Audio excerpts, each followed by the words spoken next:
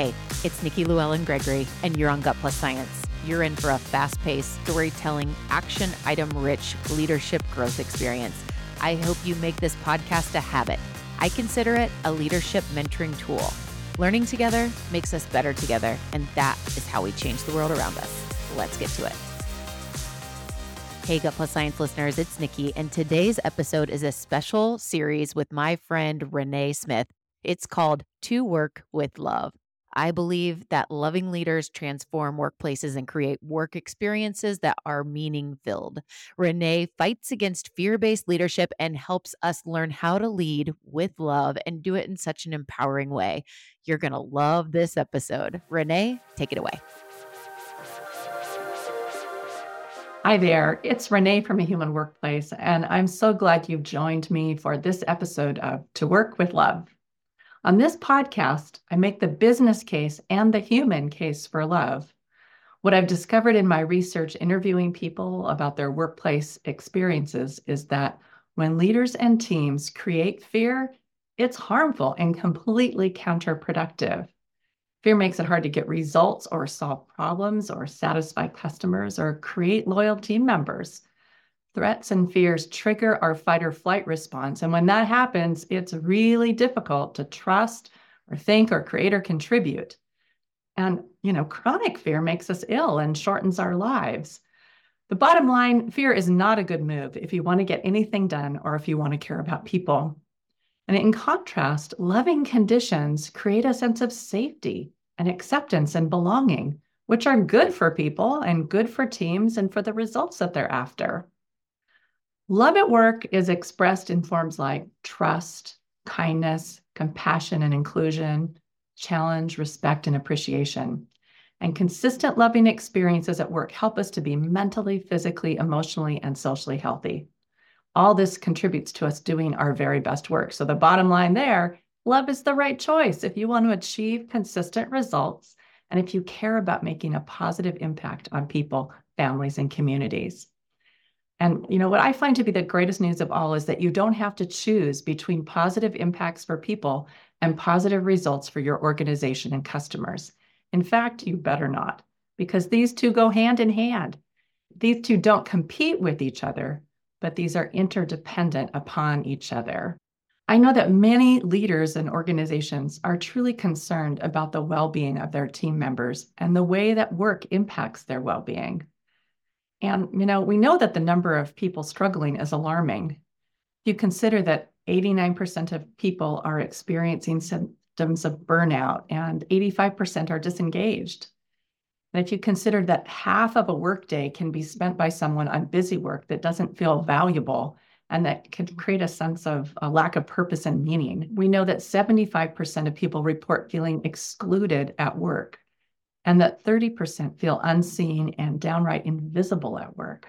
What a crummy feeling to have. And we also know that 83% of US workers suffer from work-related stress, and more than half of those workers report that stress affects their home life. Those are really, really hard negative impacts that people are reporting from the work that they need to go to every day. And yet we know that leaders are concerned too, and organizations want to create positive experiences. But what's true is that we fundamentally can't say that we love our people and then harm them by creating an environment that produces those kind of statistics. That's just not loving. What's loving is to foster a workplace experience of thriving. And I want to talk about thriving today, and we're going to talk about thriving for the next 8 months because it is so important to us as people in this culture and in the workplaces in our society right now. But when we talk about thriving and we look for solutions to create more thriving, we're kind of conditioned to go in the wrong direction. We end up sort of hewing towards solutions that don't really get at the root of the problem. So I want to try this out for just a moment. I want you to think about, if you were to plan a program for thriving, maybe you have, but if you were to, off the top of your head, think about what are the kinds of things that you could focus on to help your team thrive. What might that plan include? Just think about what comes to mind to create a more thriving environment. Well, what I know is that people often think of things like breathing and yoga and massage and meditation, or they think about fitness and nutrition or financial education or therapy and mental health counseling, or maybe volunteering and social connection, or support groups or wellness trainings. All of those things can usually come to mind when we think about thriving and we say the word thriving. And yes, those are important practices and programs. And in fact, we at A Human Workplace advocate for collective practices like those to be included as part of team norms and policies and collective well-being practices. We really think they're important for counteracting the impacts of stress at work. But here's the thing, they don't get at the source of the stress. They don't change the fundamental need for interventions in the first place. And by themselves, they won't move the needle on employee well-being to create thriving. And in fact, this is what a 2022 study by the McKinsey Health Institute found. They found that factors that addressed burnout and improved thriving were significantly strengthened by changing culture and operations in particular ways. So specifically, the study advocated for improving psychological safety and actively working to decrease toxic workplace behaviors and creating inclusion and supporting learning and having a manageable workload. Those were the factors that improved thriving, that improved well-being. In short, working in a human workplace with less fear and more love is far more impactful to well-being than traditional wellness activities are. And our team at A Human Workplace has found the same thing. We spent the last 2 years deeply exploring what it means to thrive. We've researched and worked on different aspects of thriving with a number of client systems and discovered 6 factors that people want in their work experience. Now, these aren't the only 6 factors, but these are the top ones that have come forward in our work so far. These 6 factors are expressed and experienced at an individual level, at a team level, and at organizational levels. So there's work to be done at each level. And here's what we found, just as McKinsey found, that these factors are not addressed by traditional wellness practices, and instead they are addressed by a combination of pragmatic cultural and operational practices that are essential to workplace performance. So when organizations, teams, and individuals have these 6 factors in place, in our experience and research, people thrive. And when they don't, people suffer. These unhealthy workplace practices take a huge toll on the mental, emotional, physical, and social well-being of people. So what are the 6 factors? Here they are: clarity, courage, wholeness, spaciousness, simplicity, and hope. Now, at first glance, these may sound pretty soft and esoteric, but these 6 states of being are highly desirable and really essential to us as people. And what our research and case studies show is that these are achieved through solid operational and organizational practices. So I want to share with you the 6 factors again and give you a taste of what they look like in practice for an individual, for a team, or for an organization, kind of giving you a sampling across the spectrum of these. So the 6 factors: clarity, courage, wholeness, spaciousness, simplicity, and hope. Notice how those sound and feel to you as you hear them, and how desirable those probably seem. So here's a sample of the practical issues that drive these thrive factors. So individual clarity means knowing what's expected of me in my job.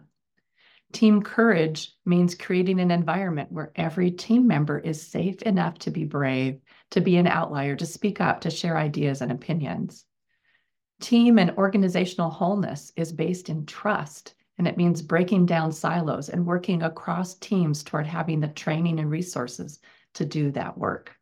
Team simplicity means eliminating unnecessary steps from a process, while organizational simplicity means focusing on just 2 or 3 goals this year instead of 10 or 12. Individual spaciousness means having a reasonable workload with room to think, plan, improve, and take daily breaks, as well as taking your vacations without fear. And making progress on all of these factors and more give us hope. Hope that we can achieve something meaningful, and hope that our efforts make a difference. Hope for the future.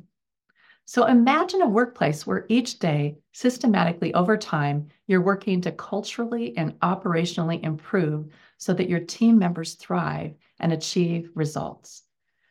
Imagine that in this environment, you're healthier after you've been employed there than you were before you started on that job? What might that mean to you? What might you accomplish? Well, over the next 8 months, we're going to explore each of these Thrive factors on this podcast and really lean into what it looks like to do the cultural and operational work of thriving. The work of thriving, though, doesn't just happen randomly. The seeds of thriving need to be planted in fertile soil. So next time, we'll start with talking about getting the soil of your team ready to thrive. Now, if you're eager to learn more about how your team or organization are doing on the 6 Thrive factors right now, you just don't want to wait any longer, you can take our Thrive assessment, which is linked in the show notes and it can be found on our website as well. You'll get a rating for each of the 6 and recommendations for how to improve on your greatest area of need. And if you want to talk about your Thrive scores, you can sure schedule a time with me or a member of my team. Just go to makeworkmorehuman.com. Until next time, be confident in your instincts to be loving and human. These experiences belong at work. So go ahead. It's a great idea to work with love.